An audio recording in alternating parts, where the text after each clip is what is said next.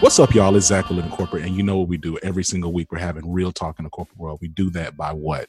Having authentic conversations with Black and brown thought leaders, activists, educators, executives, recruiters, entrepreneurs, anybody really who's willing to center underrepresented experiences in the workplace. And man, I'm just really excited because this week we have Howard Bryant on the podcast. Howard Bryant is the author of 9 books, the most recent being Full Dissonance, Notes from an Uneven Playing Field, and he's contributed to essays to 14 others.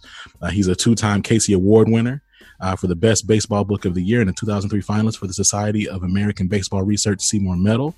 The Heritage was the recipient of the 2019 Nonfiction Award from the American Library Association's Black Caucus and the Harry Shaw and Katrina Hazard Donald Award for Outstanding Work in African American Studies awarded by the Popular Culture Association. He has been a senior writer for ESPN since 2007 and has served as the sports correspondent for NPR's Weekend Edition Saturday since 2006. In 2017, he served as the guest editor for the Best American Sports Writing Anthology. He has won numerous awards, as y'all should have heard by now. And he was a finalist for the National Magazine Award in 2016 and 2018, both for commentary, and earned the 2016 Salute to Excellence Award from the National Association of Black Journalists. In addition, Mr. Bryant has appeared in several documentaries, including Baseball, The 10th Inning, and Jackie Robinson, both directed by Ken Burns, and Major League Legends, Hank Aaron, produced by the Smithsonian and Major League Baseball. Mr. Bryant, welcome to the show, man. How you doing? I'm good. Thank you for having me.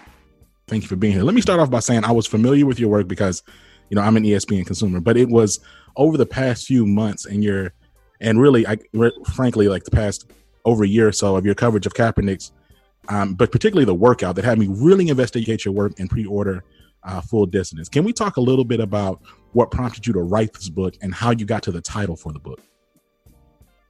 Well, I think that the first question is, I think time, got me. When you work on projects and when you write, it's an organic process in so many different ways. You don't really even know what you're going to be working on, but the environment around you begins to dictate an urgency, and things start telling you that, okay, these are subjects. As I always say, that if an idea comes and goes, it's really not that important. If it keeps staying with you, then you have to pay attention to it.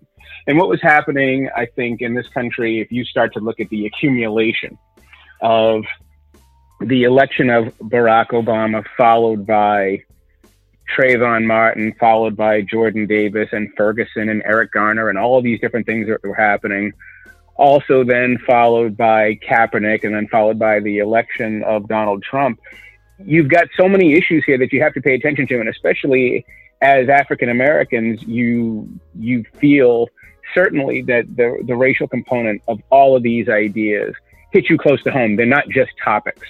It's not just a subject for you. Right. And I think for me, what was really becoming more and more clear was that they were all connected, and that the connectedness of it told you that there was something else happening that you needed to explore, especially to be more specific. I would think certainly the 2016 election made me re-examine the relationship that I had with my white friends and my white colleagues and the people I grew up with and all of these folks that you associate with, who in so many different ways would want you to believe, and that you would want to believe, were your friends for life, or that you had great relationships with, and that you had great professional relationships with. Right. And then you get to a place like this, election wise, and you start to see the gap, or when you start talking to your white colleagues about policing, and you start hearing how wide the gap is between you. And then you start looking at the gap as well between what was being said about America and its post-racial potential during the Obama administration. And then you go from that to this presidency. It just made me look at all of these different components as a Black man, and you had to start reassessing the relationships and what they meant and what it meant for me personally. You're absolutely right. I recall, it's interesting because I've had long-standing relationships with white folks, and I recall during the election, leading up to it, and then, of course, after the results, having certain conversations that I just made a presumption that we agreed about, or that I would just think that they, right. And then you have a conversation, or you say something, and you say, you know, you have a point of view on something that's pretty pointed or matter of fact, and then not to get that same level of acknowledgement back. Almost like, you know, you may say something like, you know, this is clearly wrong, and then, you know, you get back well, is it? I don't know. Like, is it really clearly wrong? Yeah, I mean, for me, the first moment of it was October 1st, 2008. And I remember this specifically because I was driving to Logan Airport in Boston. I was going down to Atlanta to go to Hank Aaron's house. I was interviewing him for my Hank Aaron biography, so I remember the date clearly. And I was on the phone with a friend of mine who I had known since we were in middle school. And she was, you know, she's a white woman, and I'm driving to the airport, and we were talking. And at some point, she sort of said out loud that Sarah Palin was far more qualified to be president than Barack Obama. And that stopped me. I almost drove off the road. That would have stopped me dead. Right. And so that was the first moment where it was like, you know what, you can't assume anything. And it really started to begin this reassessment. And it wasn't simply that we had differences of opinion. You can vote for whoever you want to vote for, and I can vote for whoever I want to vote for. But the issue was more about values. And it was more about what's being said and how white people are able to balance these viewpoints and the values of these people that they're supporting, and still be able to consider themselves great, great close friends with Black people. And it struck me that the reason why they're able to do this is because for them, race and politics and these things, they're just topics. It's just a subject. And they're like thought exercises, right?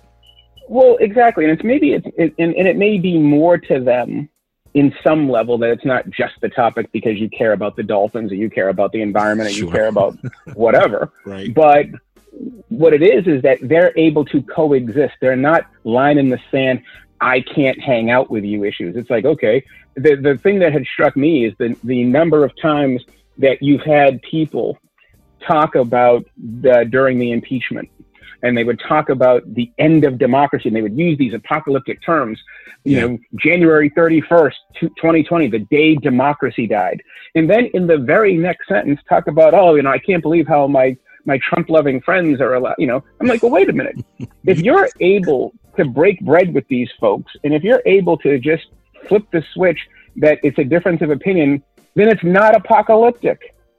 Right. Apocalyptic means I need to make life and death choices here. I need to make survival or non-survival choices. That's what apocalyptic means to me. It means the apocalypse is coming. Right. And so for me, I was realizing that as a Black man and as a writer and somebody who thinks about these issues as more than just topics, I wanted to reassess the people in my life. And I wanted to reassess these issues. And then I think one of the things that in the book that was so important to me was in that reassessment. I couldn't help but keep coming back to the importance of where Colin Kaepernick fit in this in the first chapter. You know, I remember right when the election hit, I said to a bunch of friends, a lot of relationships are going to change after this day. And I was really in some ways talking about myself. But what I meant about Kaepernick is, here was a guy who hadn't played football since 2016, and yet he still finds himself completely at the center of the culture. He still creates or elicits such an enormous physical response from people. And my question in that first essay, What Colin Kaepernick Taught Us, was really to ask one major question. I mean, there's a bunch of different ideas in that essay, but one of the overarching questions for me was, why is it so important for this culture to destroy this man? It's bad enough that he's not playing football, but the fact that when Nike rehabilitated him with just a commercial, one 90-second commercial, you had people trying to boycott Nike. You had people burning clothes. Exactly. You had people, and they not just people, there are law enforcement, retailers, people in the mainstream. People in positions of authority. Institutions, Exactly. Going out of their way to try to make sure that this man didn't have anything. So you didn't want him. So it's bad enough that he's not going to play, right? Okay, so he lost his livelihood there. You don't even want him to have a source of income. We got to. And I wanted to ask myself, I wanted to ask this question: why is this so important? I mean, supposedly this is America, where everybody is able to have their opinions, and that's what makes us different from these other countries. That they don't lock you up and kill your family and do all these different things for disagreeing with government or disagreeing with institutions, and yet you're trying to destroy him. You're not trying to take his life, but you're trying to take his livelihood, and that struck me as important. Howard, it's interesting, the line you just said, why is it so important that we destroy this man? That was something that you actually said. You said it on air. Stephen A. show. Mm-hmm. Yeah. So it seemed as if you were it was like you and I'm going to say Bomani Jones were for me, the only black men I saw in media initially. Right. So people came back, other folks, Shannon Sharp came back and he said I was wrong. But initially, you and Bomani Jones were the only black male voices that I heard in the sports space, either defend or objectively discuss Kaepernick when the whole workout situation came up. Was there tension there because of that? It just seemed, and maybe because of me, I'm on the outside looking as a consumer, because I was watching, and it was your tweet thread that I was sharing with all of my friends and my colleagues and my network and everything about, hey, this is what's going on. Look at what Howard Bryant's saying. He was there at the workout. But it seemed as if you were one of, again, two voices really not kind of following the same cadence of questioning Kaepernick's intent, questioning his motivations, questioning his ability. Am I off base by saying that? No, you're not. And I was concerned. I mean, let's be honest. I'm concerned about the direction of this country. And if you are concerned about the direction of the country, you have to be triply concerned about the position of black people. Because if things are going bad, we're going to get it worse. And so, to me, one of the areas where I had the most concern is in our journalism. It's very basic stuff. And I was concerned and disappointed in so many ways during, my time down there in Atlanta and the coverage that followed, because I didn't do anything remarkable. I did what we're trained to do. It's simply journalism. But it shows you where we are in the culture. It shows you where we are as a country, that people treated that like there was I went above and beyond the call of my job. I just did my job. That was it. The job was to go down there and find out what was happening and talk to people and find out what the deal was. That's it. It wasn't like it took any great deal of courage to go do that. You went down there, you talked to both sides, you found out what both sides' positions were, and you recognize, because we're not stenographers, you don't write them both equally. You also put your brain into the middle of it and you filter out what is accurate, what is inaccurate, and sort of how this deal and how this workout fell apart. The problem was, and the problem is, of course, that Colin Kaepernick is a lightning rod in so many ways, but you also have a media that is so tilted toward the powerful. You've got rights holders, you've got relationships, you've got business relationships that are going to overwhelm in some ways the journalism. I had an interview the other day and somebody said to me, well, I think on balance, when you look at everything, Colin Kaepernick has really been lauded and appreciated and celebrated by media. And I was like, are you out of your mind? That's not true at all. I said, I find Colin Kaepernick's position to have been distorted from day one. Absolutely. Because every person that goes out there and talks about the military when Colin is talking about policing is inherently distorting his message. If you're talking about the, being American or un-American, you're distorting his message.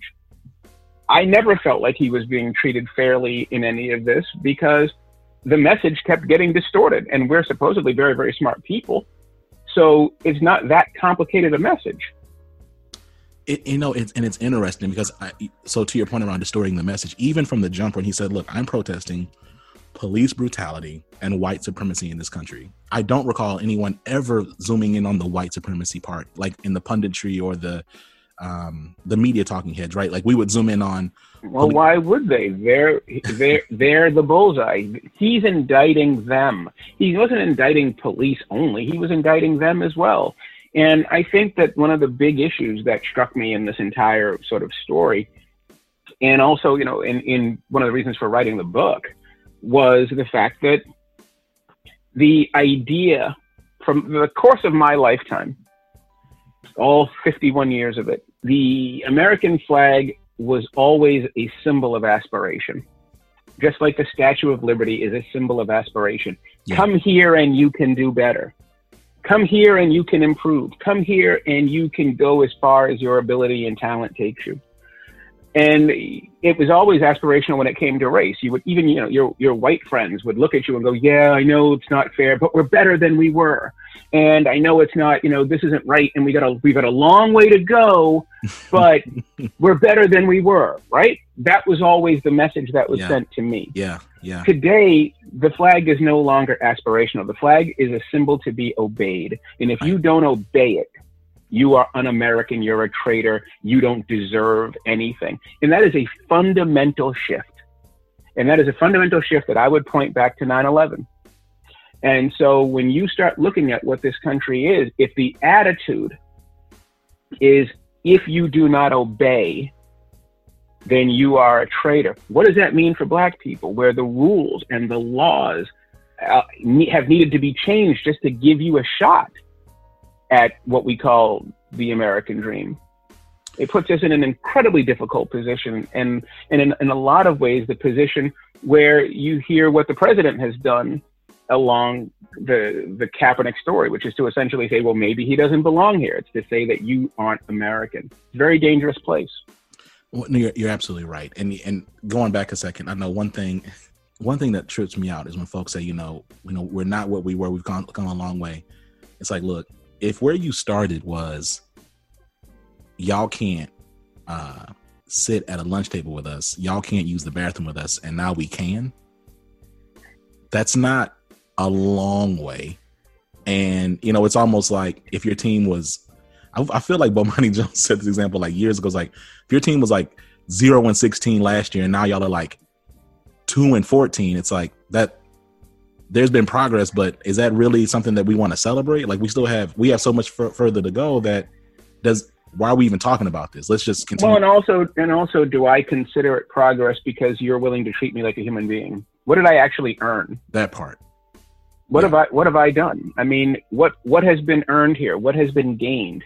So this conversation isn't between you and me. This conversation is between you and you. Mm. You know, this conversation is between you not giving me rights, and you creating a culture that denied my rights, and you relenting a tiny bit so now I get a little bit of rights, but my situation hasn't really changed. Right. This is between you and the mirror. So in your book, you talk about the role that fear played in NFL players not supporting Kaepernick in his protest, right? And this was interesting to me in real time. Because I'm a younger professional. I can't say I'm young, Howard, because I'm 30. So I'm not like young, but you know what I mean? Like I'm younger. So yeah, you're pretty young. I'm pretty young, right? So I'm moving around, and this was a few years ago. So I'm in my mid 20s, and I'm looking at all this in real time. And I'm like, oh, these are millionaires, right? Like, why are they not, you know, they have acts in my mind. Cause I'm in my mid 20s. I'm making like, I don't know, like $60,000, $70,000. Like, so I'm a quote unquote average guy, and I'm confused because I'm trying to figure out why it is that they're not speaking up. But in your essay, you highlight some of the differences between like power and money. Can we talk about that a little bit more? Because I think it's easy for folks to presume that if you have money, you naturally have some amount of power. Yeah, absolutely. And I think that what we've got here, there's a couple of things that take place, right? And you can think about this as aspirational and think about it as progress, or you can assess it in any way that you like. But the question that I've been asking myself is, sports is the only industry that I can think of, and that includes music and entertainment, where there is famous men and famous women who are labor but still make millions of dollars. Tom Hanks makes $20 million per picture. Samuel L. Jackson's, $20 million per picture. And so, Scarlett Johansson is $15 million per picture, however much she makes per movie. So these are enormous ball player level sums of wealth. But sports is the only occupation that I can think of where we have this assumption or this instinct that management and the front office is supposed to resemble the workforce. It really is curious in that way, because if you look at farming and you go fly out to California, yeah, there's a whole bunch of brown Mexican strawberry pickers out there. And nobody is looking at them and saying, well, damn, the workforce is 70% or 80% Latino. How come the management isn't 70 or 80% Latino? Yeah. If you go to a strip club, there's a whole bunch of women out there making a whole bunch of money for the building, but nobody is saying, well, how come the women don't run the business? Right. But we do in sports. It's 80% black men in the NBA, 70% black men in the NFL. And we say, well, why aren't they running the show too? And the reason, to me, is the enormous overestimation of money. It's because they make so much money, we think they have power. But they're still just labor. They're incredibly well compensated labor, but they're still labor. And sports is the one place, where we overestimate money, and we recognize when we get to situations like Kaepernick, or you get to situations like hiring, and you recognize, oh, there's a limitation to the money, that they're still paying you to provide a service to them. You're still a worker. You're still labor. There isn't, in their mind, the expectation that that's going to translate into a pathway to management or ownership. It doesn't work that way. And I think people are finding out the hard way. Like, for example, you had asked me earlier about the reason for the title, Full Dissidence. And the title, simply comes from this feeling of recognizing that, you know what? It's not going to necessarily happen for me the way they've told me if I do all these right things. And I think the NFL coaches are sort of having that full dissidence moment in their occupation. They're realizing that no matter, how many Rooney rules you have or how many assistant coaching jobs and how much experience I have, that pathway may not exist for me. And I think from a working labor occupational standpoint, it's a cold bucket of water in the face. I agree. Of course. I think it's interesting because we have been, I know that I was by my teachers, by black, brown, and white folks alike, that, if you're good enough, you can outperform racism. You can outperform. Yeah, exactly. Bomani brought up that point as well, that nobody has ever outperformed racism. And that, if you get enough dollars, that financial capital will eventually translate into some form of white capital that you can, leverage to get. That you get a seat at the table. I remember when I was working on the Heritage, I had a fantastically honest and frank conversation with Al Sharpton about this. And we're in his office in New York, and we're talking about this, and and it's a despairing conversation in some ways, because you're realizing, okay, well, where is the pathway? And I finally said to him, I said, well, Rev, maybe Michael Jordan had it right. Maybe, for all the criticism that Michael Jordan gets, maybe Michael Jordan realized, even though he is an owner, he recognizes that there's not an open pathway to ownership, and you're not necessarily going to get a seat at the table. So maybe the goal is to simply get as much money as you possibly can. That money is the one thing that they're willing to give you. They're not going to share the power, but they will give you the cash. So maybe you should work on getting as much of that as you can, and that's going to buy you at least the individual and the family freedom to live a better life. Right. And Sharpton said, well, you're right, but you're still a coward, even though you may be right. That still makes you a coward. I'm gonna keep it a bean with you, because I was talking to my people, right? And I said, dog, Howard Bryant is a real one, dog. Like, he's out, and you're right. You're saying that you were just doing your job. You were just doing your job by going out there reporting the facts. But doggone it, man, you was looking like Fred Hampton in these streets, man. You were the only, like. Well, and that shows you where we're at, though. It says less about me and more about us. The system. Yeah, no, you're absolutely right. I do feel like we're able to see the capitalistic jig really clear in sports. But do you believe that that it's exclusive to sports? Or do you think that that the patterns that we see in terms of how these systems are how they work together in certain ways transcends just like the sporting arena? No, I think that one of the reasons why I did Full Dissidence was because there's so much overlap that you needed to pull outside of sports. That what was happening in sports is the exact same thing that's happening in the culture. And the difference is the reason why it was important to pull some of these ideas out of sports is because people treat sports like it's the toy department. They don't treat it seriously. But yet, if you took some of these exact same ideas and brought them into the workplace, into the corporate, into the white collar, then people might look at them differently. And people might view it as, oh, now this is serious. You know, the reason why you don't look at it very seriously in sports is because, one, sports is entertainment for a bunch of people. And two, we dismiss sports because the players make so much money. So it's almost as if, well, because they make money, they can't have any grievance, any gripe, any concerns, any thoughts, any contributions. So absolutely, I think these things are overlapping each other. And one of the most important ways that they're overlapping is the way that the corporate side and the military side know how important sports is, because you've got so many gazillion channels on TV now. You've got so many different ways that the culture is separated. Sports is the one place where everybody's watching the same thing. You watch the Super Bowl, you still got 100 million eyeballs on one event, and it's not the Tonight Show anymore. It's not, right. It's not the old days where everybody's watching MASH or Happy Days or All in the Family. But when it comes to sports, people are still watching, so they know that's where the eyeballs are. So sports becomes actually more important. There's a reason why when you're watching the NFL, you see all the flags and the flyovers in the military and all that, because the military is actively using sports as a recruiting tool because there are so many people looking at it. So you talked about 2008.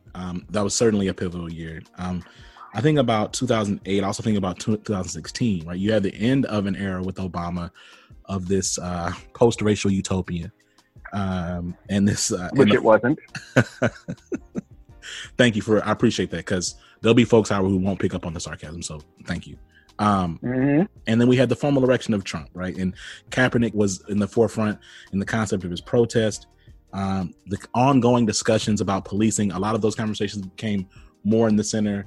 Ta-Nehisi Coates in his writing also became more like actual talking points. Like, it was an interesting year for Black folks. And as someone who is in professional services as a consultant, I can say that you could really see the tone of the workplace shifting too, because again, we don't live compartmentalized lives. Like, like you just talked about sports permeating and everyone looking at it. And even if you're not a sports fan, those topics are coming more and more mainstream.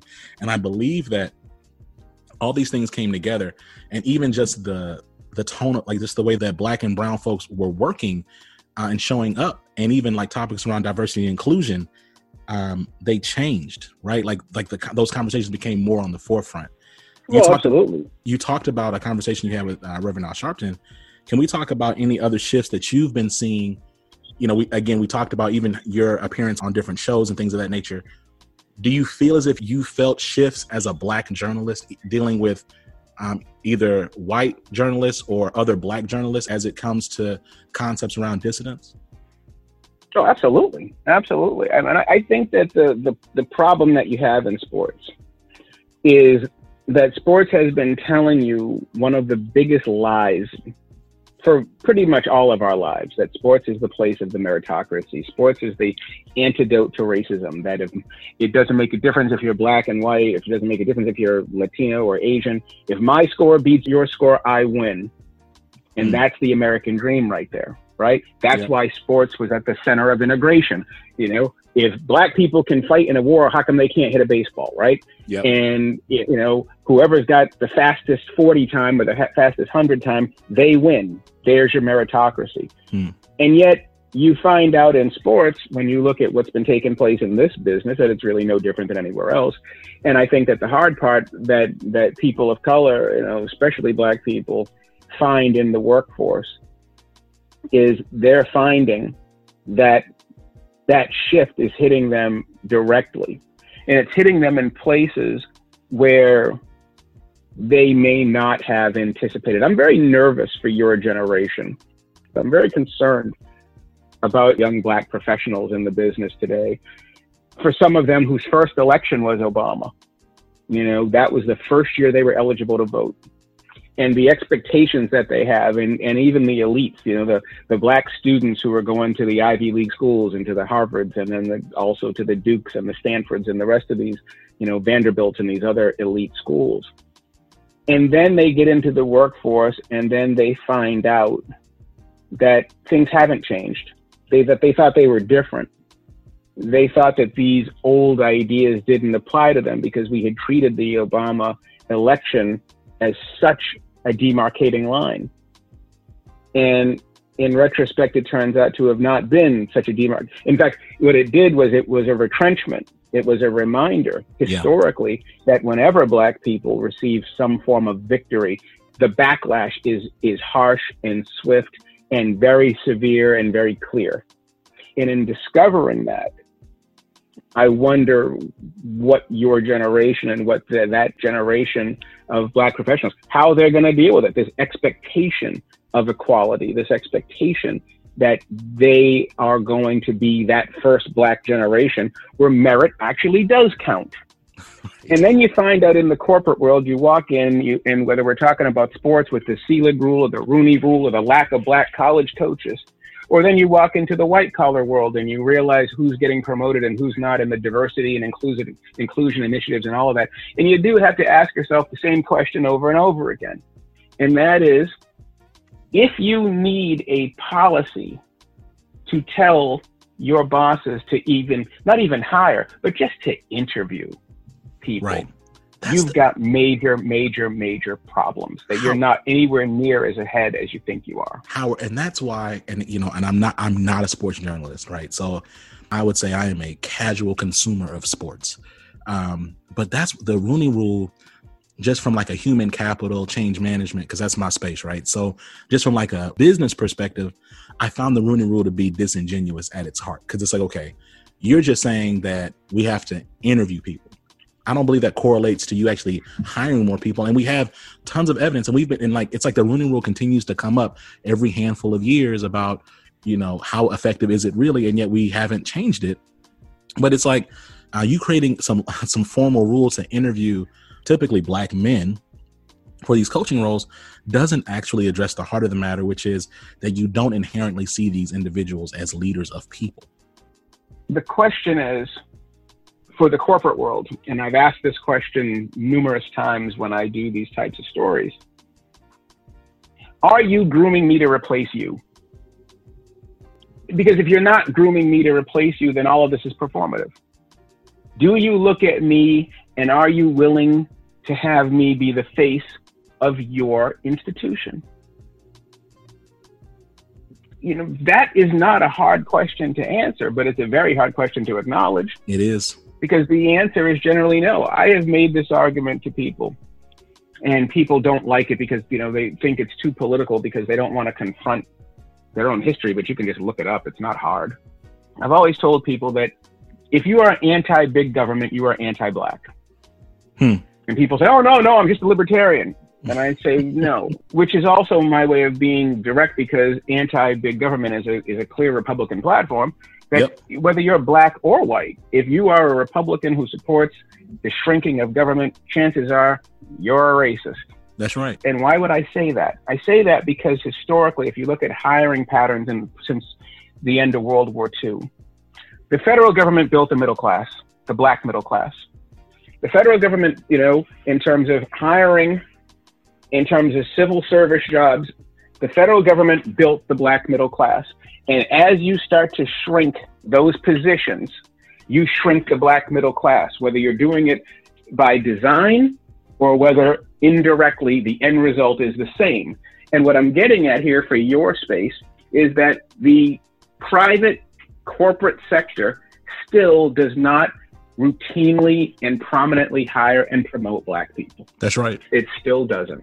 And so if you're going to cut the number of government jobs, whether it's state, whether it's federal, post office, whatever you want to call it, you are actively crushing the Black middle class.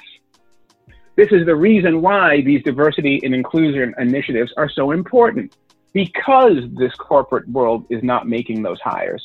And because they're not making those hires, and because they can't be compelled to make those hires, you are at the mercy of what you may want to call progress or what we know to be lack of progress. So at some point, like for example, I went, and I think there's an anecdote. Yes, there's an anecdote in the book about this, that I was at a diversity and inclusion event in Boston. Yeah.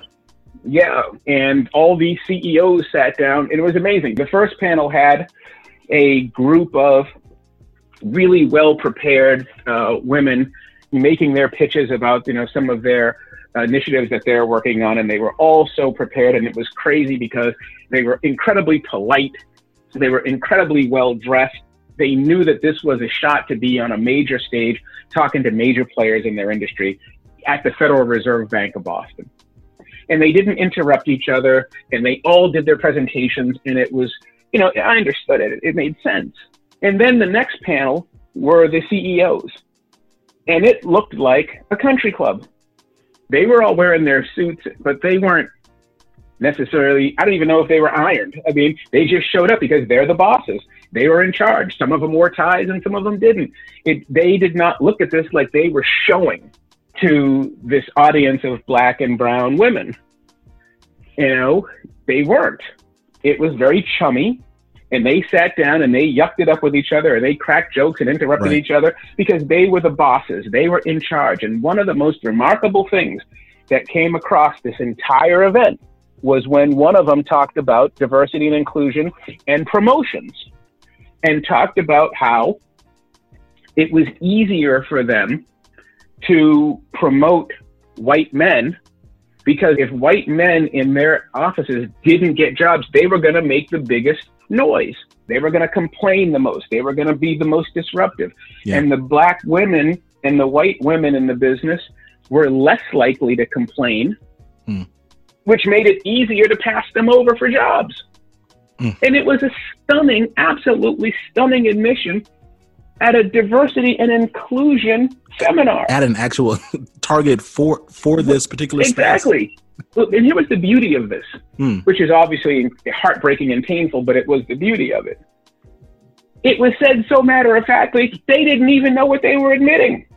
They were essentially admitting that, no, we're not, we'd like to hire you, but we know, because they were taking the path of least resistance. If I promote this guy or this woman, then this guy is going to complain and be disruptive, so I might as well give him the promotion so at least I can have harmony. I can have the appearance, at least, of order. It's essentially almost like the corporate indictment of Martin Luther King Jr.'s white moderate. Yes. Order over justice. As long as nobody's mad and nobody says anything, everything's cool. Yes. And it's like, no, wait a minute. You're contributing to this by having no courage. And by the way, if you're the boss and you've got a disruptive employee, he's insubordinate. You've got the power to do something about that. And that's the reason why that chapter in the book is called The Mediocre White Boy, because these guys are protecting each other at the expense of your advancement. Man, your book collects a series of pieces, all of them powerful. The byline through many of them I read was this concept of like self-erasure, right? So there were multiple instances where athletes would say, I'm not Black, I'm this, or I'm not anything, I'm just me. I see a similar pattern for well-to-do Black professionals, like executives. I've literally met folks who will say, well, I'm not just Black, I'm also a tennis player, or I'm just me, that's part of who I am, but I'm a complex person. Or one of the biggest problems that we have in our business, and then when we talk about ourselves, is the idea of what Blackness is. And we do this to ourselves. And when we do it to ourselves, then that gives white people license to do it 10 times worse to us. And when you watch, film and you watch Hollywood and you watch everything, they essentially assume there's one Black experience because we attack each other so often on authenticity. And, one of the reasons why I did this book was because I felt like there was an opportunity to talk about certain elements of the Black experience that never get discussed. I mean, one of the beauties of Ta-Nehisi Coates' writing is he writes very specifically about a very specific Black experience, his experience, in Baltimore and as a professional. And he writes about being Black in Black communities. The same is true for a bunch of other writers. But one of the areas where we never really talk about is that post-1960s, post-1950s aspirational, black families who made that decision, the same decision that white people made, whether it was white flight or black flight, that I'm going to take my kids out of the black community and move them into the white spaces. And what happens to those black kids who grow up immediately and always as the only black kid in class? You're the only black kid in the first grade, you're the only black kid in the 12th grade, right. And you essentially live in a world of whiteness. And why are we asking you to live in this world of whiteness? For education. Your parents are doing this for you. They're doing this because, like in my case, when we left Boston, you were trading the physical violence of a tough neighborhood for the emotional violence of being the only black kid in a room full of white people. So eventually, as that toll begins to mount on you, you enter these white corporate spaces and you recognize very quickly the price of being black and the anti-blackness that you're surrounded by. And sometimes you hear, or a lot of times, this becomes the price for you to advance, not to be black, not to talk about being black, not to be proud of being black. You hear black people say this all the time. Well, I don't want to be a black writer. I just want to be a writer who happens to be black. Yeah. What on earth does that mean? I'm not a black doctor. I'm a doctor who happens to be black. And what you're really saying is that I can't carry this anymore. I don't want to carry this, because if I carry this with me, I may not advance, and I got to answer questions I don't feel like answering. And you see it in sports, especially, where sort of this deal is they're going to trade your blackness for money. Okay, we're going to pay you millions of dollars, but we don't want you talking about issues that are important to black people. And so I began to think about this in two of the chapters. One is called The Worst Thing in the World, and the other one is called The Lost Tribe of Integration, which is that when I started thinking about the arc of my own life, that the arc is your life will improve the faster and quicker you get away from black people. If you get away from the black community, your schools get better. If you get away from talking about black issues, then you're not a troublemaker at work anymore.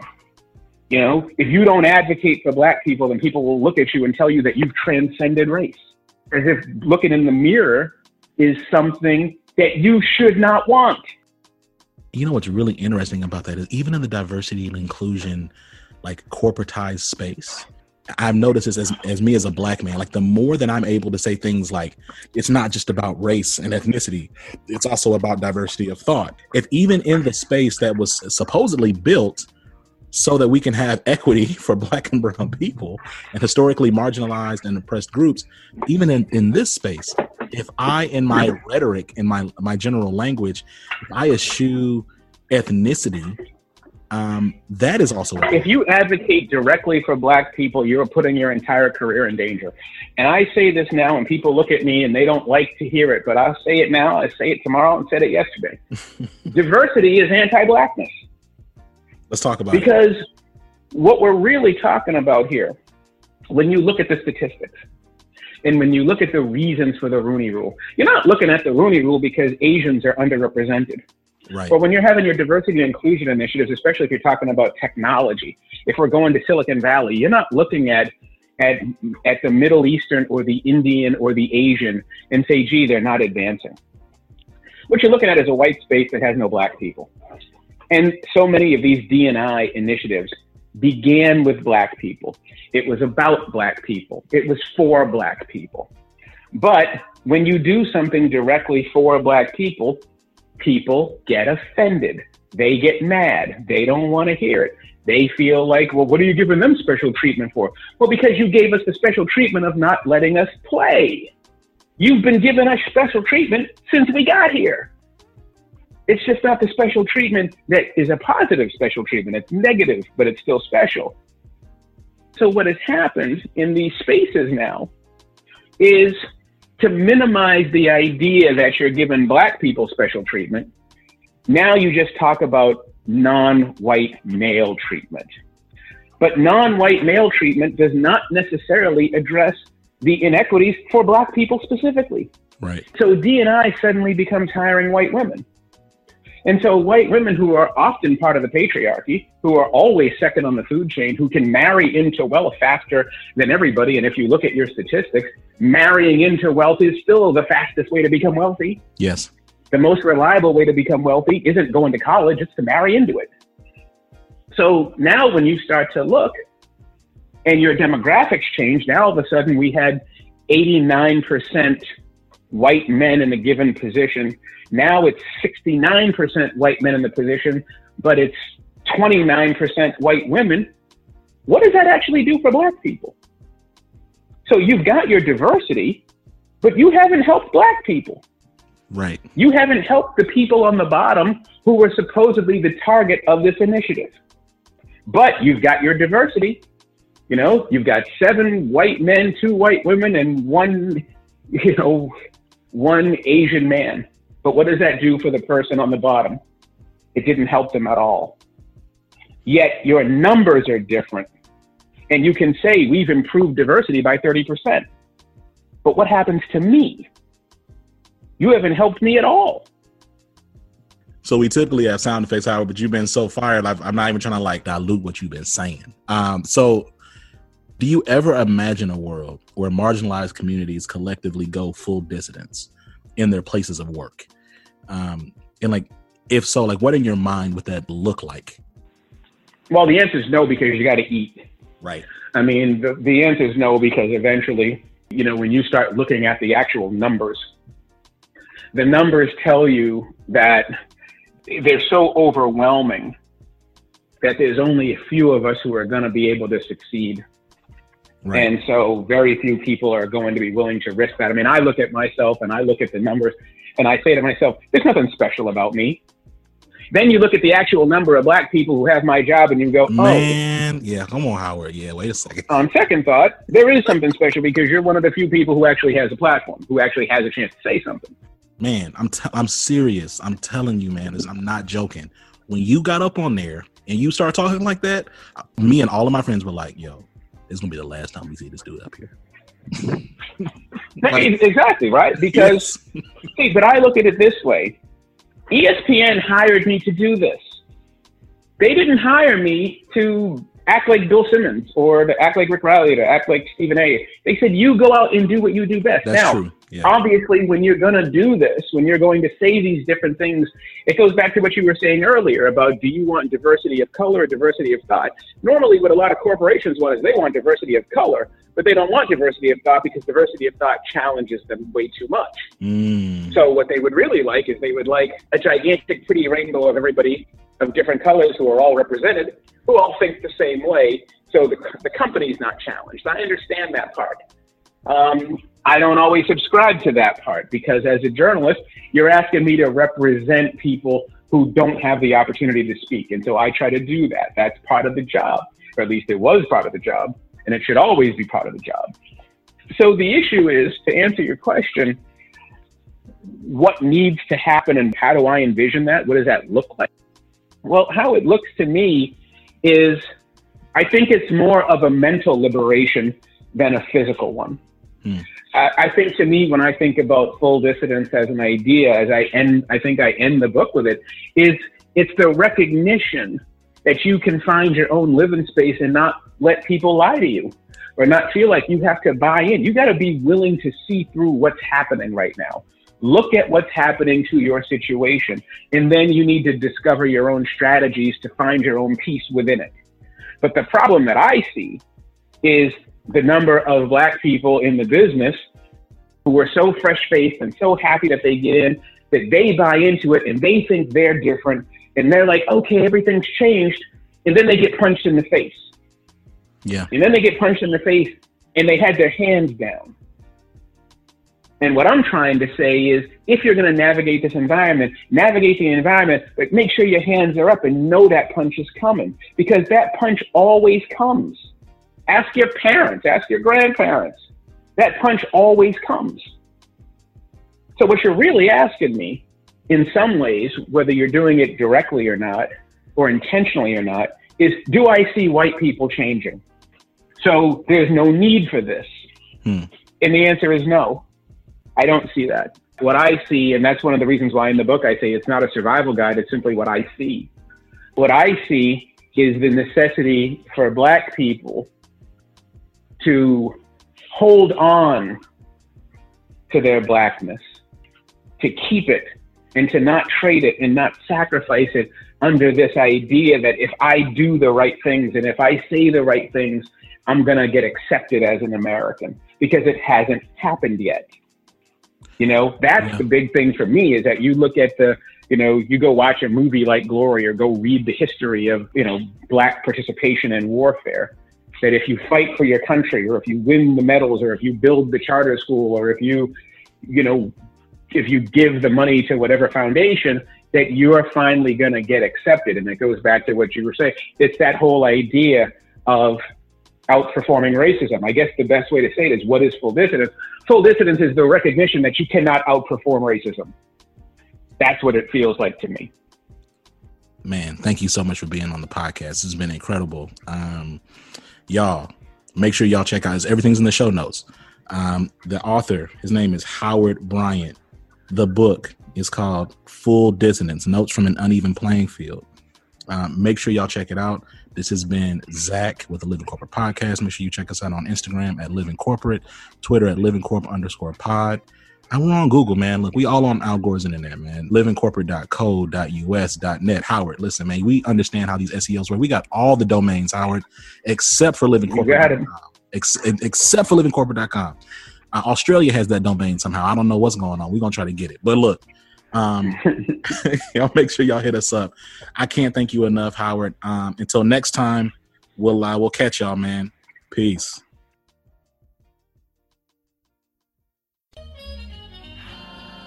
Living Corporate is a podcast by Living Corporate LLC. Our logo was designed by David Dawkins. Our theme music was produced by Ken Brown. Additional music production by Antoine Franklin for Musical Elevation. Post-production is handled by Jeremy Jackson. Got a topic suggestion? Email us at livingcorporatepodcast@gmail.com. You can find us online on Twitter, Facebook, Instagram, and living-corporate.com. Thanks for listening. Stay tuned.